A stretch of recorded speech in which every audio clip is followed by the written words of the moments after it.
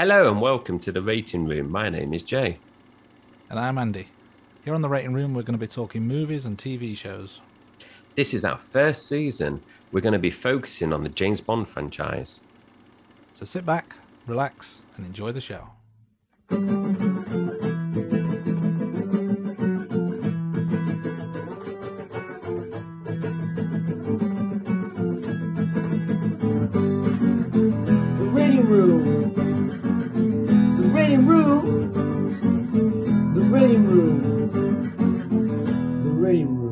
This is episode 1, Dr. No. James Bond is sent to Jamaica investigating the death of a British agent. His investigation leads to Dr. No's island. Bond finds out that Dr. No is planning to disrupt the American space launch. That's the film in a nutshell. What do you remember about it before you rewatched it recently? I remember the Honey Rider, obviously. Massive moment for any man, young boy. I also remember that there was something on the island, some kind of tank.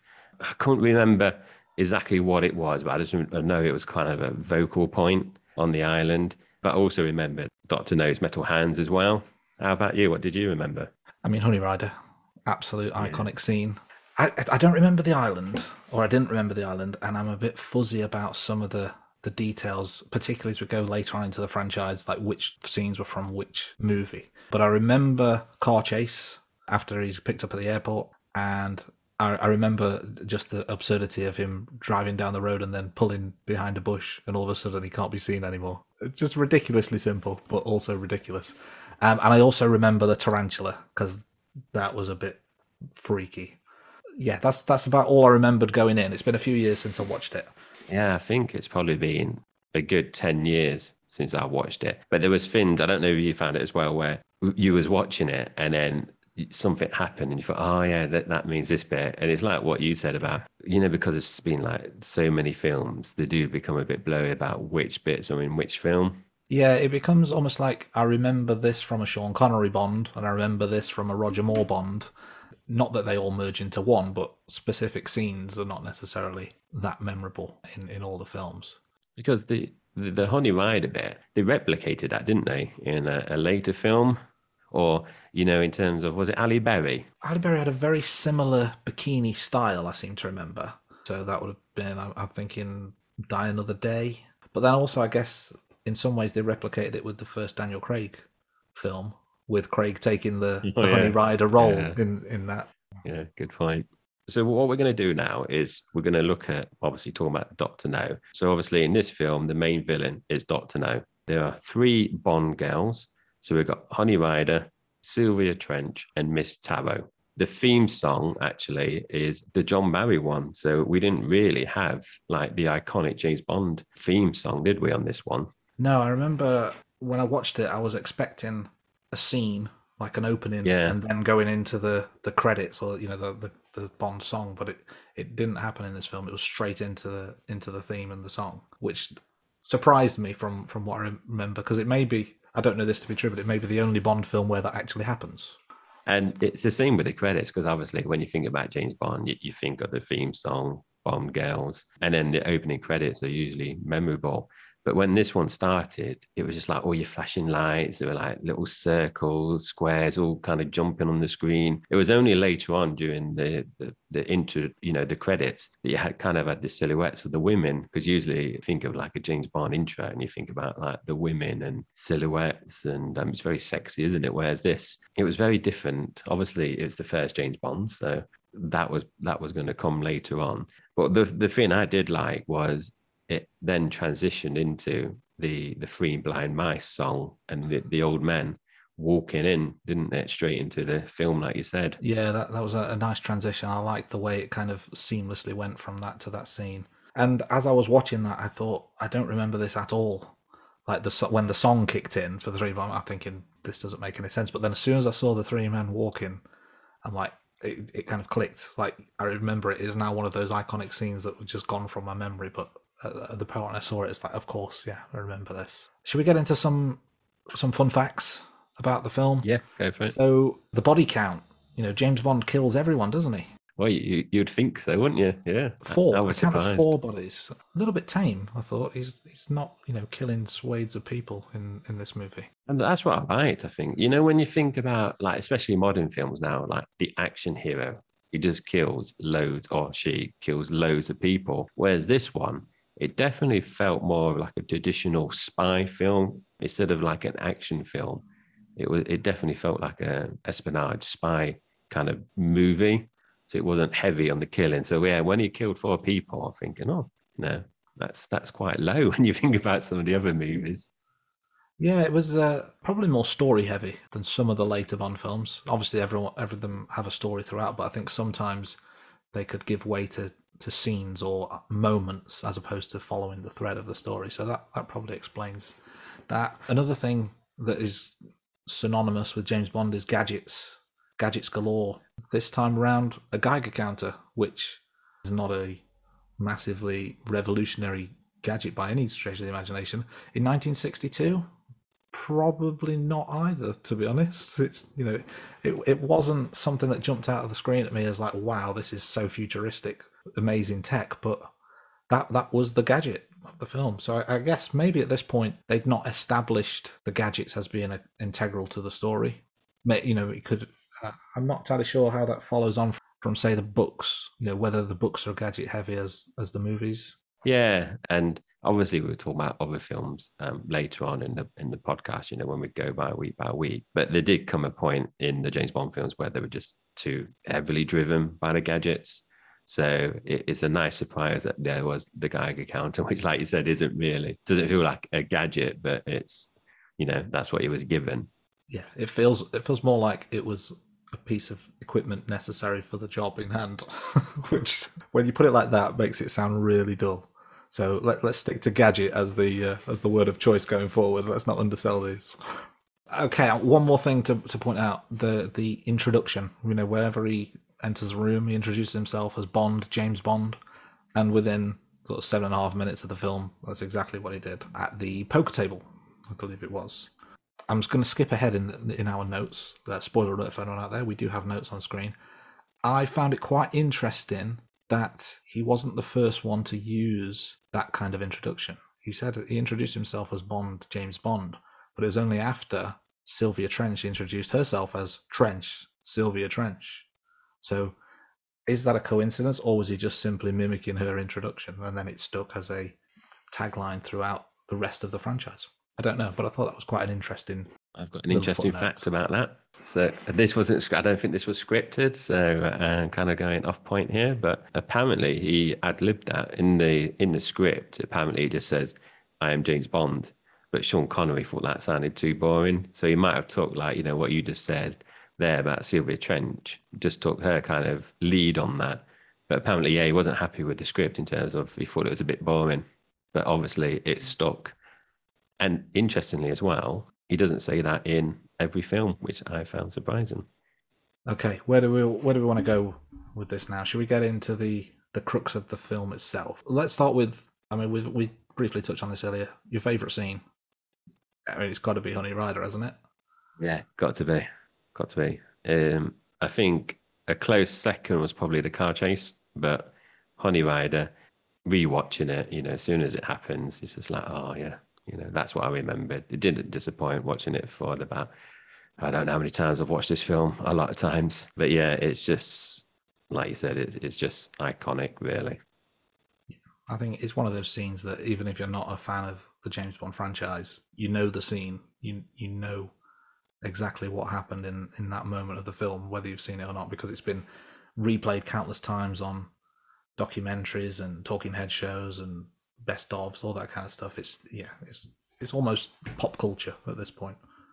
Um, so what we're going to do as well in this podcast is look at how many times you reach for your phone, because sometimes you watch a film and you kind of get a bit bored and you reach for your phone and you start like doing a bit on social media. So Andy, how many times did you reach for your phone during Doctor No?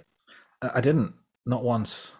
Um, partly because I wanted to concentrate to memorize, with this in mind. But I just found myself engrossed in the story and trying to follow it along as well. So no phone usage for me. How about yourself? Yeah, the same. I don't know, like you said, I was conscious in terms of like, making some notes as well. There was a bit later on, which we'll cover in terms of Honey Rider, where, I paused the film, reached for my phone. So I'm not counting that. But I no. won't ask why that was. Well, it's not that kind of podcast. But yeah, it was an enjoyable film, and I wasn't getting bored at all. It was really good, and I was surprised when we'll talk about this in a minute. When we looked at the runtime, it didn't feel that long. It felt like a normal length movie. If I didn't know the runtime from your notes, I would have assumed maybe 90 minutes because it just flew by. Okay, then big question: rating out of 10. What did you give this? I went with a 6, which sounds stingy. I'd say it was a solid, if unspectacular, film.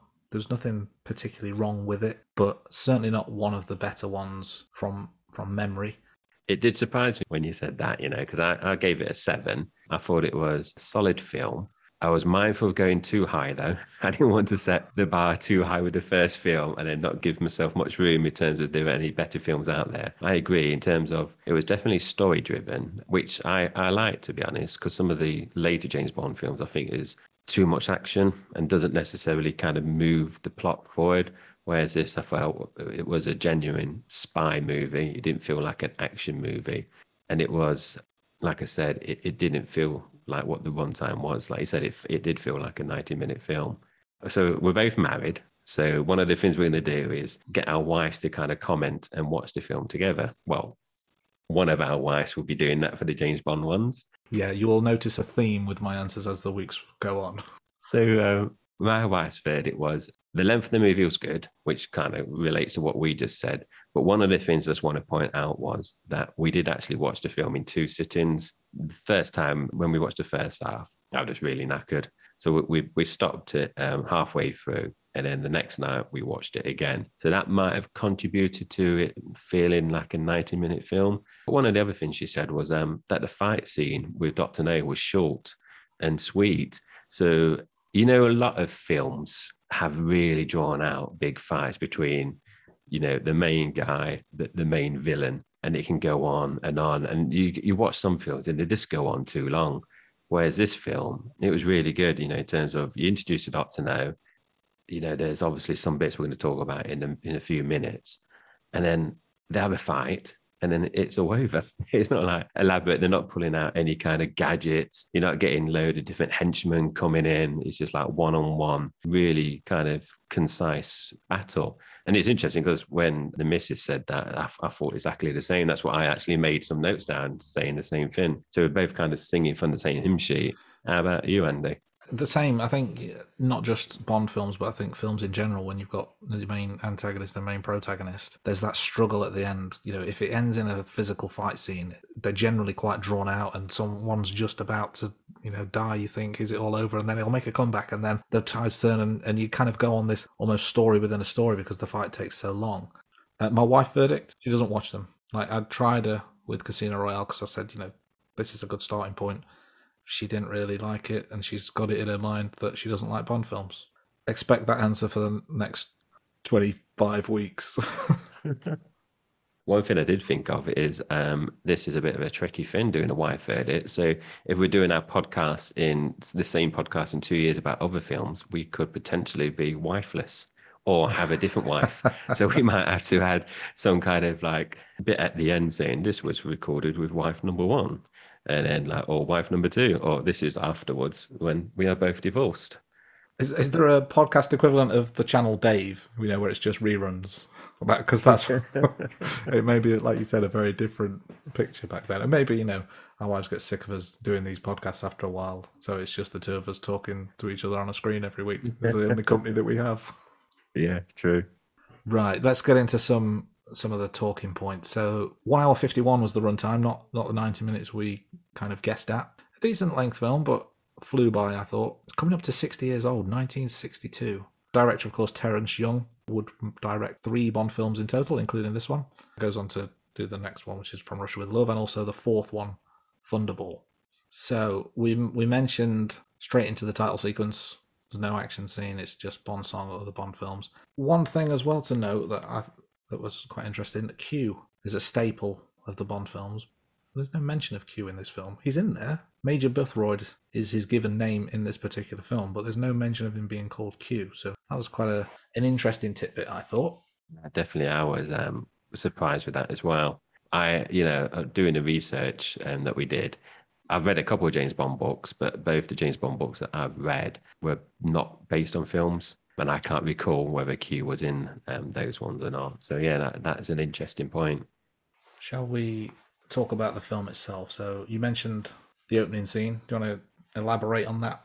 Interesting intro, really good, like what we said earlier. But one of the things I did think of was the three blind men. It was just such a long, overly long assassination. I mean, if it was me, I'd just be looking at getting a taxi to the place instead of going through, like when they get near the docks and it is like walking all the way through Jamaica just to get to the location to assassinate Strange Ways. I just thought that was really, it tied in lovely in terms of the intro scene, but it just felt like really overly long. What about you? What did you think of that? I did wonder exactly where it was going to go. Because I remember as soon as I saw the three blind mice, or the three blind men in the film, I thought, oh yeah, this is the killing. And then it's like, or is it the killing? I was almost questioning myself because it wasn't happening for a long time. Yeah, it killed a bit of time, but probably too much. I mean, if they wanted to do a wall, they wanted to get, a bit of cardio in there. Did they need to pretend to be blind when they're walking through Jamaica? Surely they could have just like walked. And then as they got near, Stranger Ways place, then bang on some glasses to pretend to be blind. Yeah, you stick your disguise on round the corner. Yeah, yeah. Another thing as well, and I think it's common in a lot of the older films, is the color of blood that they use. I don't know if you picked up on this, Andy. It was, I mean, obviously in films they use fake blood, of course. This just reminded me that I'm watching a film and this is fake blood. It's kind of, take you out of the moment, kind of bright. And like you mentioned earlier, James Bond is introduced after 7 minutes, and he's actually seen playing Baccarat, which was funny because I knew that he originally played that from, I think, just originally watching the films and just kind of reading and knowing about James Bond. I knew that's what originally he was playing, but the missus straight away were going like, "That's not how you play poker." And I said, like, no, it's not poker. And the bit, I think that it was like called The Shoe, where he was having it, and she was going like, but the dealer has that. Why James Bond got that? And I said, no, it's not poker. But then I'm sure that I don't know what point it happens. He transitions, doesn't he, to a different card game. I think it is poker, isn't it, actually? I think so, yeah. I mean, I wouldn't have known it was Baccarat that he was playing. I'm not a card aficionado, easy for me to say. So I guess the assumption is you see a table like that with people sat around it, you assume they're playing poker. But it's a good spot on your part. Speaking of poker, that's where we hear the first instance of James Bond, once he introduced himself to Sylvia Trench, of course. We move on where he goes back to the office and we see Miss Moneypenny for the first time.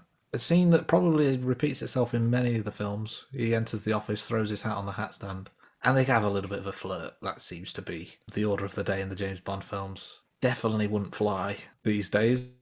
I did think it was a little bit inappropriate, but different times, different attitudes, so we can't really be too judgy. Let's not cancel James Bond for a bit of harmless flirting in the opening 20 minutes of the film.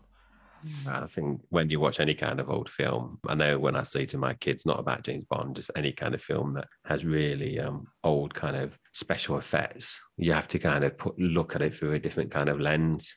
We were looking at it, what do you say, 62, isn't it? So a good 60 years on. It's, like you said, it definitely won't get past the Me Too movement. Changing times, changing attitudes. Yeah, and I don't know if we're going to keep track of this, but the throwing of the hat is obviously something we think about. And I just wonder if it's going to be one of those things that he does in every film. Maybe it's something we can add to our list. I feel like it can't be the only time that happened. It has to have happened multiple times. It feels like there's a lot of the films where he enters the office, he throws the hat, he has a bit of a flirt, and then he's called in to see him. That just seems to be a standard template of a Bond film. I think the thing kind of going off script a little bit here, the thing that I don't really remember much of is him wearing a hat in any of the films, really.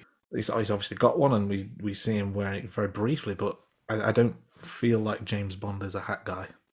Yeah, we're just going to have to kind of track that to see when it starts, because we're not going to talk about future movies too much, But just off the top of my head, I can't really recall Roger Moore wearing a hat. And obviously, he's two James Bonds in. So yeah, it'd be interesting to see if it's only Sean Connery films that has the hat in there. I have made a note. Is JB a hat man? So, Miss Moneypenny, obviously iconic character of the Bond franchise. Another one that recurs in quite a few of the James Bond films is Felix Leiter. 9 films, I believe, is the total. So this is the first time we see him. And I've not taken the notes on this, so correct me if I'm wrong, but is he a CIA operative? Certainly an ally of MI5 or 6. We'll edit that bit out if I've got it. Yeah, whichever one it is, edit it so I sound correct. It's MI5 or MI6. Yeah, and it's interesting, but he is played by multiple actors as well. Obviously, like James Bond, but he is played, like you said, 9 films, even up to modern day. He's in there, isn't he? So he's definitely obviously an important recurring character. And I was a bit surprised, if I'm honest, because I didn't remember Felix in this film, having not watched it for 10 years. That he's obviously introduced in the very first film and he's still in the very latest film, but he only appears 9 times. So obviously, he's not even in half the films, but he's a character that I remember being in the James Bond films. Talking about Bond, he's obviously known to be very cool, but he's like, when he lands in Jamaica and he's in the airport and the airport driver, comes up and said, I was sent by the hotel. And then James Bond makes a phone call and say have you sent a driver? No, I'm not sent a driver. But he still gets in the car and just plays along with it. Obviously, he's keeping an eye on the driver, but that just shows you how confident and cool James Bond is. He's not on the way, phoning up, strange ways to say, not strange ways, obviously he's dead, but phoning up, colleagues, from his agency to come and help him out straight away at the airport. Yeah, there's no call for backup. He recognises he's in danger, shows no sign of it, but then just goes with the flow. Speaking of the cab driver, as they go down towards the hotel, I guess is his first port of call, they get into the fight scene. Once he's hidden, he's being followed, hides behind the bush, disappears from view, and then he gets into a fight with the cab driver. I noticed a continuity error here, and it's another one that I remember it, but I didn't realise it was this film. But he's rearing back with a right hand, and then the camera cuts just as he hits him with a left. But it's very, very obvious that he hits him with the wrong hand. So straight away, it's kind of continuity error. Didn't pick that up at all. So that was a good spot, Andy, on that one. One of the things when watching this again, and I said to the missus about this, and she just thinks I'm sad, where Bond puts a strand of hair on the wardrobe, when he goes out of his hotel room. Now, this is a bit of a sad thing to admit, but as a kid, and I'm sure it's after watching this, but I used to do that as a kid in my bedroom when as a kid living with my parents. I had a brother. I've got 2 brothers now, but just had the one brother then. But yeah, he used to be thinking I was a spy. He used to put bits of hair on wardrobes, drawers, anything that I thought someone might go in to tamper with. So then when I come back hours later, I would check those straight away to see if anyone's been tampering in my bedroom. I don't know who would be tampering in my bedroom. I don't have anything really to nick. But yeah, I thought that was that made me chuckle when I saw Bond do that.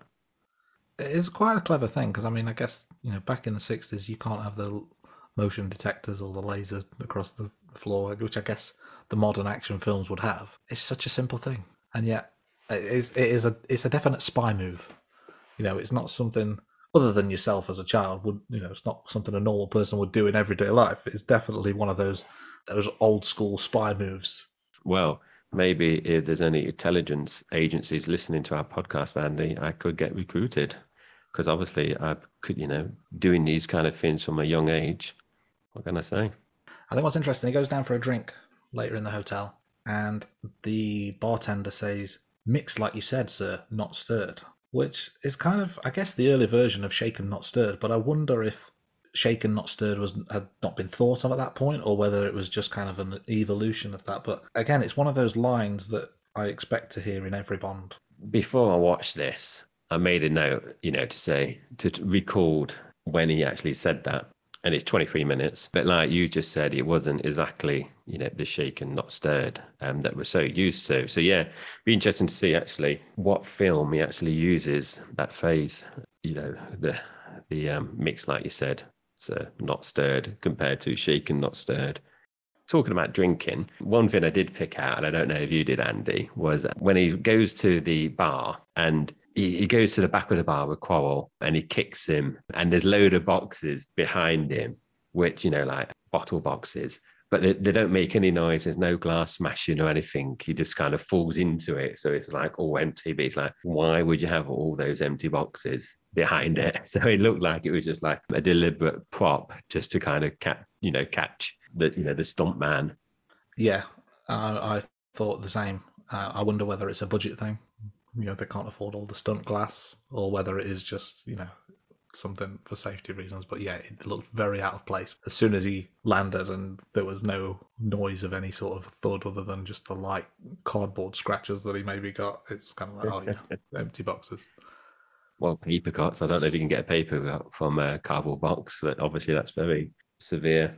Another thing, I hate spiders, as you might know, Andy. And it's obviously they try to kill James Bond with a spider, which just seems a really elaborate and assassination attempt to kill Bond. What did you think about that when you saw that? Unnecessary, I would say. I guess the only way you could justify it is if you want to make it seem like an accident, but it's a very specific accident that you're trying to achieve here. So, yeah, I thought, again, it's one of those iconic scenes that I remembered, but thinking back in the context of the story, it doesn't actually add much to the film. It doesn't make that much sense. One thing about the tarantula, I think you called this out, is that you could see the protective glass that the spider was walking on when you got a close-up of James Bond. I guess it's the best way to shoot it. Obviously, don't actually want a live spider crawling on your lead actor. They went a bit too far with that protection and made it obvious on screen. Yeah, I think the way, where he's laying and he's laying on his side and the spider's crawling up, because of where the camera is, you can obviously see James Bond's face. And that's where it's noticeable in terms of where the glass is. Whereas where they do additional close-up shots, they reshoot it with a stuntman, but they do it from an angle where you can't see his face. So the spider's actually on the person. Whereas obviously where they're doing it, where you can see Connery's face, you can see the glass straight away. Like me and the missus were like, "Oh, that's really obvious." Why? It was like really obvious. Yeah, it does take you out of the moment a little bit, but I guess sign of the times that you have to make do with what you can find in 1962. One question I did have is: a shoe heavy enough to kill a tarantula? Like if you've got a house spider, it's going to be what the size of a small coin. Shoe's going to do the trick, but this is a massive tarantula with a pretty beefed up body. If spiders had gyms, tarantulas are the ones that are the meatheads. I'm not sure a shoe's enough. I mean, he did obviously hit it multiple times, but I don't know. It's one of those open-ended questions that maybe I'll never know the answer to, and I hope I never have to find out with my own shoes. Yes, like you said, I don't want to really try to find out if that's true or not. Another thing we kind of picked up on was that where James Bond is in Miss Taro's house and the professor comes, and it's not like he doesn't interrogate him really. He didn't try to like torture him to get information out. They're having a little conversation, and then Bond just shoots him, and that's it. He's not even got any information out of him or anything. The professor just goes through, tries to get the gun, and that's it. Bond just shoots him straight away. It just seemed really quick, and he's like a bit pointless. It seems like James Bond was on like day one of being a spy and not really thinking about interrogating or not even like holding him captive. Knock him out and wait for like some backup to try to get the information out. What did you think about that? It's almost like he had somewhere to be and he needed to get it done quickly. So because he didn't really make any real attempts to extract that information, no drawn out torture or repeated questioning or slapping him about a bit first. It was kind of like, oh, you've not got information, you're dead, off we go, sort of thing. Like, my taxi's still waiting for me, the meter's running, I've got to get out of here. That kind of quickness. It's like he almost couldn't be asked. Yes. Yeah, it's like doing a speed run on a game or something where you got to get from the beginning to the end in the quickest amount of time. And that's what James Bond was doing on this mission. Let's move on a bit further. So later on, as we go in the film, there's a car chase scene down the cliff. I don't remember. So the car chase scene I remembered was the earlier one with the cab driver. This was later on in the movie. I thought this looked really poor in terms of the special effects. Like the old school sitting in a still car while the screen behind you plays the background was obviously an effect here. And then some exterior shots where, they're obviously driving down that cliffside. But it just felt like a real reminder that we're watching a nearly 60-year-old film. Another kind of observation is Honey Rider, where in one scene she's got soaking wet hair. And then when James Bond and Quarrel and Honey Rider run down the beach a little bit, in the next scene, her hair is like nearly dry, but it's like really ruffled everywhere. Did you notice that? Yeah, I noticed it quite a few times. So obviously there's the beach scene where she's out of the water, wet hair. A few minutes later, it's dry, and it flips between wet and dry in that scene, and also later on where they're in the river, the goons, the bad guys have arrived. They're hunting them down, so they go and hide in the river with the reeds, I guess, to act like snorkels, so they can hide underwater. And it's not just Honey as well. I think Bond is the same. His hair kind of goes wet, dry as it goes between scenes. So yeah, that's another kind of continuity thing that I probably wouldn't have noticed had I not been trying to look out for these things to take notes. But it certainly takes you out of the moment. Yeah, definitely. I thought it was quite interesting when she first realizes that she's not alone. She pulls the knife out.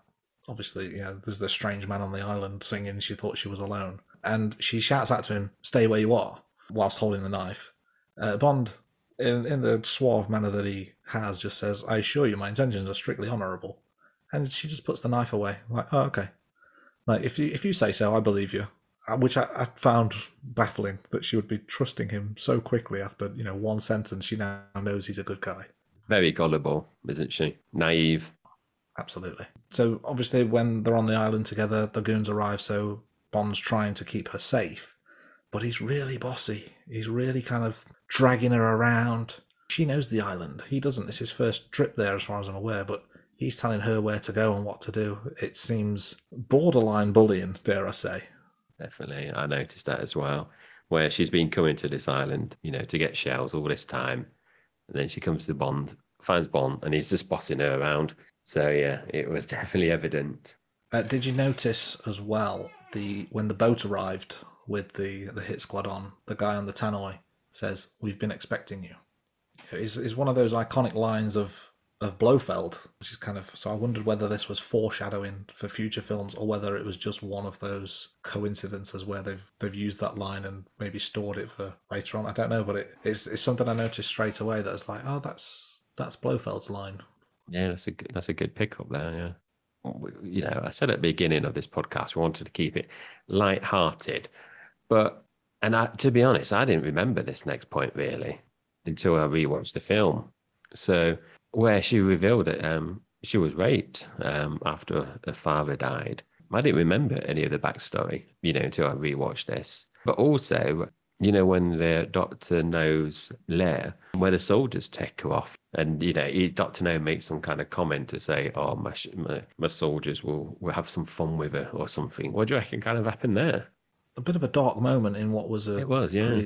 it's a pretty light-hearted film, all things considered. It's not deeply so psychological or anything, but this felt like it was almost a little bit out of place. It does. I guess the thing it did is it made her quite vulnerable for reasons other than just she is a woman, therefore she is vulnerable.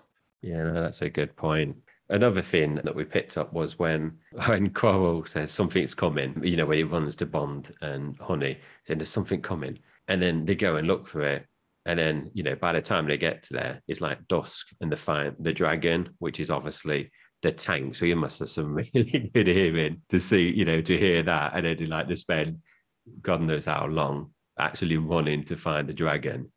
Well, did you pick that up as well in terms of its excellent hearing skills? It was a bit unbelievable. I mean, not only the time it took, the fact that it went from daylight to dusk, but also the distance they travelled, because they went back over like swampland and back through the river and through the trees.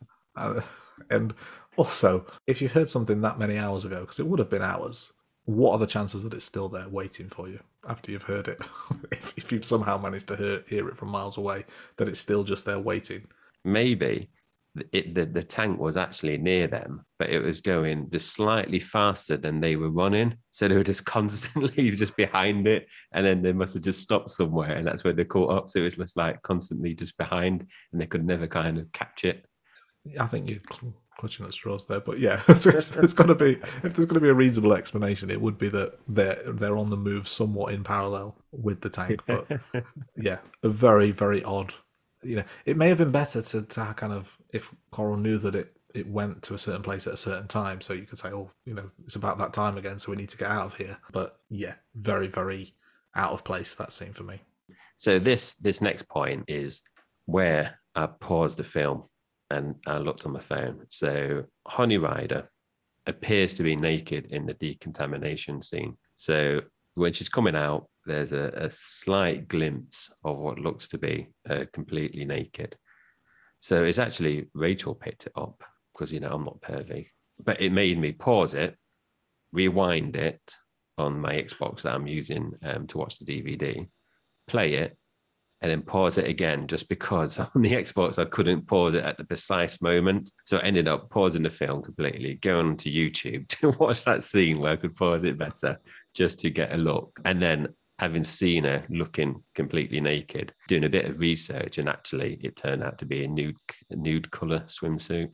So I must have spent about 10 minutes of the film just paused it while I was like looking on YouTube and doing a bit of research to find out whether actually in the 60s you could show a bit of more than what you usually would in a James Bond film. Did you notice that, or did you just straight away just think it was a swimsuit? I mean, I made the assumption when they first went into the chamber, because obviously they have to be completely naked to go through decontamination. But it was at the end where they kind of went through. It was almost like a conveyor belt type thing, wasn't it? Where they start at one end, they go through behind a blurred screen, so you kind of get the illusion that they're not wearing anything underneath. But then when they get to the other end, the camera angle was all wrong, and the guy's waiting there with the towel left a gap between machine and towel, and I spotted straight away that clearly she's got some sort of body coloured suit of some sort on. I put it down to poor camera work, but I bet it's one of those scenes that has been paused and rewound many, many times. Yeah, I wonder how many hits it had on YouTube, just that scene. You wear out the heads on your VHS player. VHS players are the way old people used to watch films, for those younger listeners out there. I guess moving on, we're now at the Doctor No's base. So they've been caught by the tank that was miles away. They've been decontaminated, so now they're in captivity. The main villain has got the protagonists banged to rights, and yet they're in a pretty nice looking room. They're given gowns, they're given slippers. So what do you want for breakfast? Like a spa retreat. This is not a villain's lair of any kind of torturous setting. It's actually pretty nice. I'm thinking, do you want to stick around for a few more days? Wonder what is TripAdvisor ratings like, because James Bond and Honey Rider can't be the first guest that he's had to have like breakfast order, spa, like gown, slippers, like you said. It can't just be he's just got a stock of stuff waiting. He's got to have like numerous visitors to the island for that. Or maybe he just wants to have visitors and he's just wishing that he had some friends. So he had everything ready. Maybe, have you seen the show Four in a Bed on Channel 4? No. There needs to be some sort of like movie villain version of that. So basically the concept is you've got 4 different bed and breakfasts, and the owners of each go and stay at the others. And then what they do is as soon as they enter the room, the first thing they do is they go like in all the nooks and crannies to see if there's any dust or any hairs or anything, to see how clean it really is. And then what they do is they pay what they think the room is worth. And at the end of the week, whoever gets closest to their actual rate wins, best bread and breakfast of the week or whatever it is. So you say, this is £100 room, but I found there was a hair on the bed and there was dust on the cabinet, so therefore I'm going to give you £80, or whatever it may be. And maybe this is his version of that. So you could have like Dr. No's lair, you could have the prison on Con Air, you could just pick out some random like movie places and say, would you like to stay here and how much would you pay? Maybe Dr. No is in competition with other members of Spectra. So they've all got like a competition in terms of, when they catch James Bond or other spies, what kind of ratings they get. Blowfield has a setup as well. You just don't see it in terms of the spa treatment. Dr. No is obviously very friendly. It's like, ye old TripAdvisor, like you said. Obviously, it is a villain's lair, then they need to escape. When they finally do, Bond is escaping down a pipe, a sewage pipe type thing. It's big enough to fit a body down there. But there's There's a point in the film where he's climbing down, so he's kind of shimmying down with his hands and feet on the sides of the pipe, but the camera angle is looking directly at his face, and it's not Sean Connery. So there's a bit of bad stunt work there, or bad camera again, where it's like, oh, this is just his stunt double shimmying down a pipe. That's it. I hate that when when you're watching films and you can just tell it's a stunt man or a stunt woman. It's just sometimes it's just really obvious. You never normally see them that close up on the face. It's normally like a side view, or their hair color's slightly different from the back, or there's something that's probably a bit more subtle. But this was, here's a guy shimmying down a pipe that's supposed to be James Bond, but it's clearly not. And so at this point, Honey and Bond have been separated, and Honey, they provided them with a nice outfit to go to dinner in, and then Honey was taken away to be tortured or whatever it was that she did. But so she's chained up when Bond finds her, but she's not got her trousers on anymore. She's wearing a nice top and some pink trousers when she was taken away, and then they've just taken her trousers off while she's chained up to the floor as the water rises. Well, they probably just have to wash them again, for the next guest. That's what they're thinking. Maybe they only have one pair of slippers and dressing gowns and clothes, spare clothes. And they're just thinking, Dr. No's just thinking longer term. Maybe that's what's happened. Maybe it's. I guess there's a number of ways of looking at it. That's certainly one way. If you go a more sinister way, she was at least wearing some sort of shorts or pants. And I do wonder whether this is just one of those continuity errors where they've just forgot she was wearing trousers for that scene, or whether it was a genuine form of torture by Dr. No's henchman. That the first thing we're going to do is we take your trousers off, because when you take your trousers off, you will give us the answer. One thing I did notice actually was Sean Connery was 31 when he filmed this. I think he looks a lot older. What did you think? He looked older than 31. I thought he looked older than we look now, and I look pretty old at 37. I was going to say that, but then I could see myself on camera, and I thought better not. I mean, don't get me wrong, he's certainly in better shape and better looking than I could ever be at any age, but at 31, he certainly didn't look his age at that point. And this is obviously the first film, but straight away Spectre is introduced, isn't it? And obviously that is it's not in every film, but it does recur, doesn't it? The sinister organization. Again, one of those staples of particularly the early Bond films, where the villain is already known before you watch the film almost, although it's not necessarily the same person or the same setting or the same reason for the fight. The fact that it's the same organization behind it kind of adds a little bit of continuity to the series. But I didn't remember until watching that they were introduced this earlier. For some reason, I had in my head that they were introduced later in the series. One other thing as well that I didn't really pick up on until rewatching it is James Bond films. When you think about them, the main villain usually has some kind of main bodyguard, don't they, as well? Because some kind of henchman. Whereas in this film, apart from like the guards of the base, Dr. No doesn't have like the main bodyguard in this film, which I was quite surprised because obviously later films, it's quite, when they're kind of filming it and recruiting actors, it's quite a hot topic, like, in terms of like who's the Bond girl, who's the main villain, and also who's kind of like the person before the main villain, like the bodyguard as well. But in this one, obviously, there was no henchman, no bodyguard in terms of the main one. What did you pick that up as well? Yeah, I mean, you've basically got Dr. No and a bunch of unnamed thugs, whereas in more recent Bond films, you've got villain and Oddjob, or main villain and Jaws, or you've got that barrier. So if we think of it almost like in computer game terms, you've got some bosses before you get to the main boss.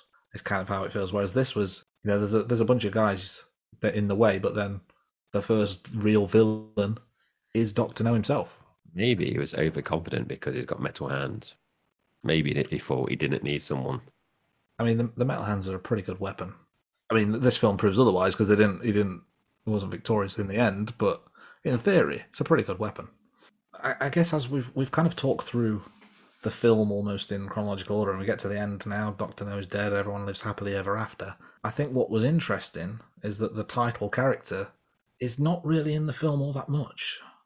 About 20 minutes in total. The film is called Dr. No, but the vast majority of it is not necessarily featuring Doctor No or about Doctor No. Yeah, you're introduced to him. He dies within 20 minutes. It's quite refreshing. A lot of films, usually you have, your main villain kind of in and out of, the film throughout. Whereas this, it comes in near the end.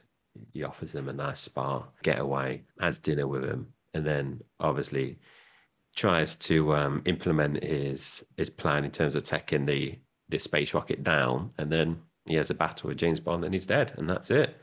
He's all over for Doctor No. But I thought, yeah, that was, I would say, refreshing. Yeah, I mean, not just James Bond films, but films in general. A lot of them, you establish who the hero and who the villain is quite early doors. And I guess the only real way you know that Doctor No is the villain is because of mention and because of other things happening around him. But you don't necessarily see him pulling the trigger early doors or giving the orders. He just is very much a background to the action that's happening, and only being introduced towards the end of the film is quite a novel way of approaching having a villain introduced at all. So yeah, very very interesting way of doing things. Yeah, maybe it was, because it was the first film, maybe it was consciously done, to make sure people really kind of not indulge, but, in terms of having that kind of relationship to James Bond. Do you know what I mean? He's like nearly on screen all the time, isn't he, James Bond? Yeah. So maybe, after, as the series progresses, you can have less James Bond and focus on some of the other characters a bit more. Maybe it was done consciously. I don't know. Yeah, maybe, like you said, more of a way to establish what James Bond is all about, so that you almost don't need to explain it in future films because this is James Bond. You know everything you need to know about him. A few other kind of tidbits on the film itself. So Ursula Andress, the actress who plays Honey Rider, doesn't actually provide her own voice in this film. Her speaking parts are dubbed over, and it's the same with Sylvia Trench as well. So two of the Bond girls and a few of the minor characters have their voices dubbed. And in the case of Honey and Sylvia and one or two others, it's the same voice actor who provides the voice for both Bond girls, which I've found quite fascinating. And also, when Honey is singing on the beach, it's a different voice actor who does the singing part. And again, it's not Ursula Andress. Nikki Van der Zyl is the main voice actor, but for the singing parts, it's somebody else. Yeah, that's interesting. I didn't pick that up at all. So that's very interesting. That is. I wonder if it's, I don't know if it's purely to do with her accent, or the producers just felt they needed someone else to do the voices for those characters. Yeah, the accent probably played a part in it. I know it's common practice to hire voice actors for when you're releasing films internationally. So I wonder if this is kind of a byproduct of that, is releasing the film internationally. They needed a better English sounding voice to take Yeah, that that's a part. good point. Yeah. Let's get a couple more facts in before we move on to the next section, and that is Thunderball was going to be the first film originally. Broccoli and Saltzman, the main producers of the Bond films, wanted Thunderball to be the first film. It ended up being film number 4. I didn't take a notice for the reason why, but it may be the order of the books. What it does show is that they already had in mind that they wanted a series of films rather than, as you would find with some cases, where you'd have one movie and then make a sequel depending on success or lack thereof. I think if they already had in mind they wanted a series, that gives you kind of their mindset as to how confident they were about the Bond series and franchise being a success. Yeah, especially when you think From Russia with Love came out the following year. So it seems like they made that decision to go ahead with the second film. I wonder if they started filming it even before this one was released, because in those days, I suppose films turned around a lot quicker than they do nowadays. But obviously, with From Russia with Love coming out the following year, it obviously they seem to have made that conscious decision in terms of actually putting some out there. So, like you said there, obviously they wanted Thunderball, but they might have had those ones already mapped out in terms of which ones they wanted to do for the movie. Yeah, I believe, if memory serves me correctly, that the first 4 all came out in consecutive years. And then as the series progressed, I think the gaps became a little bit bigger. So then it became kind of every 2 years, every 3 years. But yeah, the first 4 were 62 through 65 consecutively. Don't get that nowadays, do you? Not very often, has to be said. I'm trying to think of the last. I guess you've got the Marvel films, but they're not necessarily all the same characters and same storylines. They're kind of spin-offs of each other. Lord of the Rings was released consecutive years at Christmas time each year, but they filmed all 3 films at the same time. So, they didn't, film one film, release it, and then film the other. They did everything together. And then between the films being released, they would have done all like your post production work.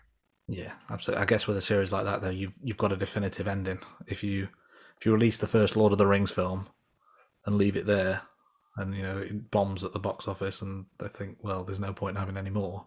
It's a very much an unfinished story when you get to the end of film one. Whereas, in this case, it is the definitive end to a story. So you could think, one and done. You're not missing anything. You're not losing any plot points. So there's obviously Sean Connery in the role for this and a few other Bond films, but the original actor for the role was going to be Cary Grant, but he only committed to one, not the series, so that's why he was ruled out.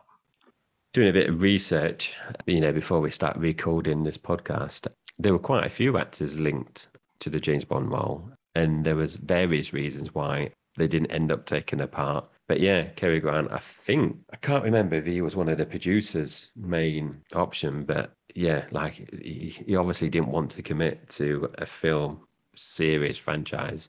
Obviously, in hindsight, I think it works quite well, doesn't it? Having an actor play James Bond for a number of films, whereas obviously, we know, and there's been some actors that have only played one or two films, where it's nice that you get an actor playing for a number of films and able to commit. So I think that's really good. Yeah, absolutely. And final point from me on actors is the Professor, who we spoke about earlier, who was very quickly put to death without any sort of interrogation, played by the actor Anthony Dawson. But it's not the only Bond film to feature him. I didn't know about this until I was researching the podcast, and then that's where I read he featured in another Bond film. Are we going to cover that at another podcast? Yeah, let's leave that as a little teaser for future episodes. Okay, so this next section, we're going to just kind of do some one-liners, some quotes that James Bond is that you kind of remember that he's done, and or quotes within the franchise. So the one between Bond and Moneypenny, I can't do any kind of voice acting. So basically, Bond goes, "What gives?" and Moneypenny goes, "Me, given an ounce of encouragement. You never take me to dinner looking like this, James. You never take me to dinner, period." Bond goes, "I would, but M would have me court-martialed for misuse of government property." And then Moneypenny goes, "Flattery will get you nowhere, but don't stop trying." And that kind of links in, obviously, to the beginning bit, where we talked about James Bond throwing his hat. The little bit of flirting that you mentioned there, that's obviously reoccurring in a number of films with Moneypenny and James Bond. And was there any other kind of quotes or one-liners that you picked up, Andy? Felix Leiter and James Bond had a little bit of a exchange when Leiter says, "Where do you get that suit?" Bond replies, "My tailor in Savile Row, even." And Leiter replies, "Mine's from Washington. Felix Leiter, Central Intelligence Agency." Nice little quip. Shows the different styles between the Americans and the British secret agencies. Indeed. And then the exchange between Honey and Bond, as well as the singing to each other and the aforementioned knife pulling and subsequent putting away. Honey says to him quite early doors, "What are you doing here? Looking for shells?" And Bond replies, "No, I'm just looking." A little bit flirty, sets the scene for what James Bond is all about. So they're the kind of three quotes, one-liners, little conversation pieces that we kind of picked out there. So the next couple of points really is looking at the differences between the Dr. No book and the Dr. No movie. So Dr. No is actually the sixth book in the James Bond novel, which I didn't realize that. And also Miss Tarot and Silver Trench do not appear in the book version of Dr. No as well. So they were added for the film, which I think good characters to add, really. I quite liked them both. Obviously, two extra Bond girls. Yeah, it adds a little bit of artistic license, doesn't it? And I think they're characters that are not main characters of the film, but have a nice few scenes, add a little bit of additional context. The novels, like you're saying, Doctor No being the sixth Bond novel, I'm not actually familiar with the novels or the order of them. I have read the short stories, which we may or may not discuss in future podcasts, and I've read one of the more recent ones, Devil May Care. But yeah, not a big Bond novel reader, but maybe that's something I can add to my wish list for Christmas. See if the wife takes the hint. We might get them on board. If she likes the books. Maybe that's the way in. Yeah, open her heart with a book, and then she'll let her guard down when it comes to the film. So earlier we mentioned Spectre. First appearance in the series is in this film, but actually in the book, in Doctor No book, Doctor No works for the Soviet Union. I would guess they probably didn't want to have the Soviet Union in a movie as antagonists for fear of reprisals or, upsetting international relations. But it's quite interesting that the book has no such worry and just goes with them as the villains of the piece. I know it's an interesting point. I think a lot, in terms of the 60s and 70s, like in different types of media, especially like in America, the bad guys were the Russians, because of the Cold War. Further on, you kind of have the British guys, the baddies in like appearing in American films. And then you got like the Middle East, like the baddies, Korean as well. So yeah, I think it's just at that point in time, I think the Russians were the main baddies in a lot of different types of media, really, during that period. Yeah, absolutely. And I think in some ways it's a little bit lazy to go down that route because it's just evil foreigner versus patriotic hero is a story that's been told many times. But I thought it was interesting. And final note on the book: James Bond fights a giant squid during an obstacle course that Doctor No has built. I mean, that just sounds bonkers. I'm not sure how that would play out in any James Bond film. Yeah, and I don't know if they deliberately left it out just because of the budget. Trying to do that in a film is obviously you could easily do that in a book where it's just words on a page. But trying to film that during the 60s, I don't think that's doable at all, really, or not realistic. To be fair, thinking about, having rewatched the film, it doesn't really fit, I don't think, having the obstacle course and a giant squid. What did you think? It just feels out of place, really, thinking about it now. I can't think of a scenario where that would fit into the narrative of the film. It doesn't suit the Doctor No character. It doesn't match with the struggles that James and Honey went through. So yeah, it feels like one of those things that they did the right call by cutting that from the film.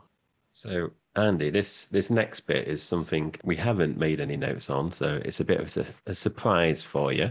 So each podcast, what I'm going to do is do a little quiz for you. It's only one question. So basically, I'm going to give you 4 statements and you're going to tell me which one is correct. So feel free to dismiss each one or just tell me which one you think is correct. There's no prize, but I will be keeping a running tally. So after we've done all 25 James Bond films, you will get a mark out of 25, but you will not get any trophy or prize, I'm afraid. It's just a bit of fun. So one of these statements is correct. The other 3 is incorrect. So first one, Doctor No was a box office failure. The second statement, this was Sean Connery's first movie. Third statement, my granddad was in Jamaica when this was being filmed.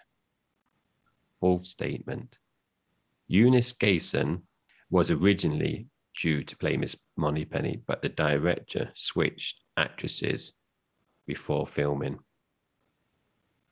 Okay, that's interesting. So I think I'm going to rule out the first 2 statements straight away. Okay, I don't so think Doctor No was a flop. I don't know the figures off the top of my head, but it feels like if it was a flop, then probably wouldn't have bothered going ahead with the second one, even if it was already in production at that stage. It certainly wouldn't have continued with the series as it did unless there was a massive increase for the second film. Sean Connery's first film? No, that doesn't feel right either. No. I think I know where you might have got that statement from, or the reason you added that in, and I'm not going to say anything until maybe around episode 6. But if I am wrong, then I've just babbled on for 30 seconds and makes no sense. So it's either your granddad or it's Moneypenny. I'm going to go Moneypenny. That sounds like... So you're choosing Moneypenny over my granddad? Yes, as many would, I'm sure. Except for my grandma, obviously. Yeah. No offense to Jay's grandmother. That is correct. Yes. Apparently, the director thought that the actress was oozing sexuality. So Eunice Gayson, who plays Sylvia Trench, was actually originally cast to play Miss Moneypenny. And the actress who plays Miss Moneypenny was originally going to play Sylvia Trench, but the director switched them. So that's an interesting fact. And that's 1 out of 1. So well So done. I've got a 100% record, a winning streak intact. Hopefully it will continue. So this next section is where we're going to basically rank the films, theme songs, the Bond girls, villains, but also we're going to rank James Bond actors and also the films that each actor was in. So obviously we just watched Doctor No. So the villains, movies, Sean Connery movies, James Bond actors all just have one entry. Same with the theme song and opening credits. So you can check out the website and you can see that we've put a nice little table together. So for each of those categories, we've just got one in there. So at the moment, after watching Doctor No, there are 3 Bond girls. So I'm giving them a ranking, and so is Andy. So my ranking after Doctor No is number 1, Honey Rider, number 2, Sylvia Trench, and number 3, Miss Tarot. What were yours, Andy? So I understand why you've gone there. You know, obviously Honey Rider, iconic scene on the beach, main Bond girl of the piece. Ursula Andress, obviously very beautiful. I went with Sylvia Trench in first place. There was something about the way when she introduced herself and the way she was around him. She seemed much more confident, and in fact, it was almost like she was chasing him rather than the other way round, which is interesting when you think of the Bond dynamic. Yeah, was it the way that she held the golf clubs, where she's in his room already, apartment at the beginning? Is that what swayed it for you? It might well have been. That was a pretty good scene. I might want to change my mind about favourite scene actually. Now you've brought that one back to mind, but no, that was a very good scene. But yeah, so I went with Silver in first place, followed by Honey, followed by Miss Tarot. Miss Tarot, not really featured heavily, not an afterthought as such, but you know, not really enough of an impact to warrant a higher ranking, I would say. Yeah, interesting because obviously she wasn't in the book. They've added her to the film. And I suppose in terms of helping move the story along, you've got, the scene where she's listening at the door when Bond is, talking to the agency guy. And obviously, the journey to a house as well. So you got those extra scenes. Maybe that's why they put her in, just in terms of helping moving the story forward. That's why they might have put her in. But yeah, I was really surprised when I saw that he put Sylvia in number 1. I think that will cause some debate. Be interesting to see, obviously. So, what we're going to do when we watch From Russia We Love, the Bond girls in From Russia We Love, we will put in to those tables and we will build it up by each film. So, at the moment, we've got number 1, 2, and number 3 for Bond girls. And what we're going to do on our website is have my list, and then we're going to have Andy's list as well. So, we're going to keep a nice track and record in terms of where everyone is. So just for clarity, in terms of theme song, number 1 rank is the James Bond theme by John Barry, which is a Doctor No movie. The opening credits as well, we're going to rank those. So at the moment, we just watched the one film. So it's this one where the flashing lights that we mentioned earlier, lots of circles and squares, silhouettes of women, and then the transition to the 3 blind mice to the old men walking. So that's in number 1. The villains, obviously, because like we said earlier, there's only one villain in this as well. So Doctor No is number 1. We're going to rank the movies as well. So obviously we watched Doctor No, which is the first one. So that's just gone straight in at number 1. And that's the same with Sean Connery movies as well. And then, like I said earlier, we're also going to rank the James Bond actors, but we're only going to include the actors, obviously, once we watch them in order. So George Lazenby will come in next. But at the moment, that table would just say Sean Connery for the next few movies. So, yeah, I think that's everything at the moment, isn't it, Andy? It is. I think that was a good first film to start and it brought back a lot of memories. You know, such an iconic franchise and getting the chance to revisit and kind of talk about things that we maybe didn't notice first time round or second time round and kind of see things through a new lens all these years later.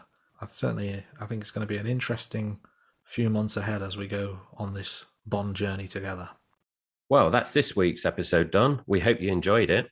Special thanks to the band Sugar Tongue for the theme tune to The Rating Room.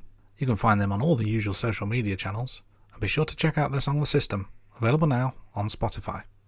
You can find and message us on Twitter, Facebook, TikTok, and Instagram by searching The Rating Room. You'll find all our social media links on our website, theratingroom.com, and subscribe to our YouTube channel. Or feel free to drop us an email at theratingroom@gmail.com. Goodbye, thanks for listening, and we'll see you next week, right here on The Rating Room. The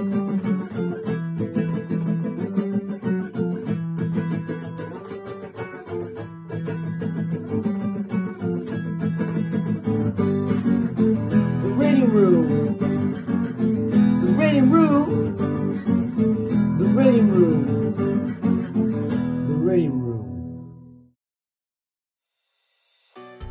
Hello, my name is Abby, and I am the host of the Sweet Baby Gay podcast. We are a podcast to learn about the community straight from queer people. I do this by bringing on guests straight from my audience to teach us about their life and their experiences. That way we are getting the most authentic stories and showing that there are so many different sides to being queer and that there is a place for everybody.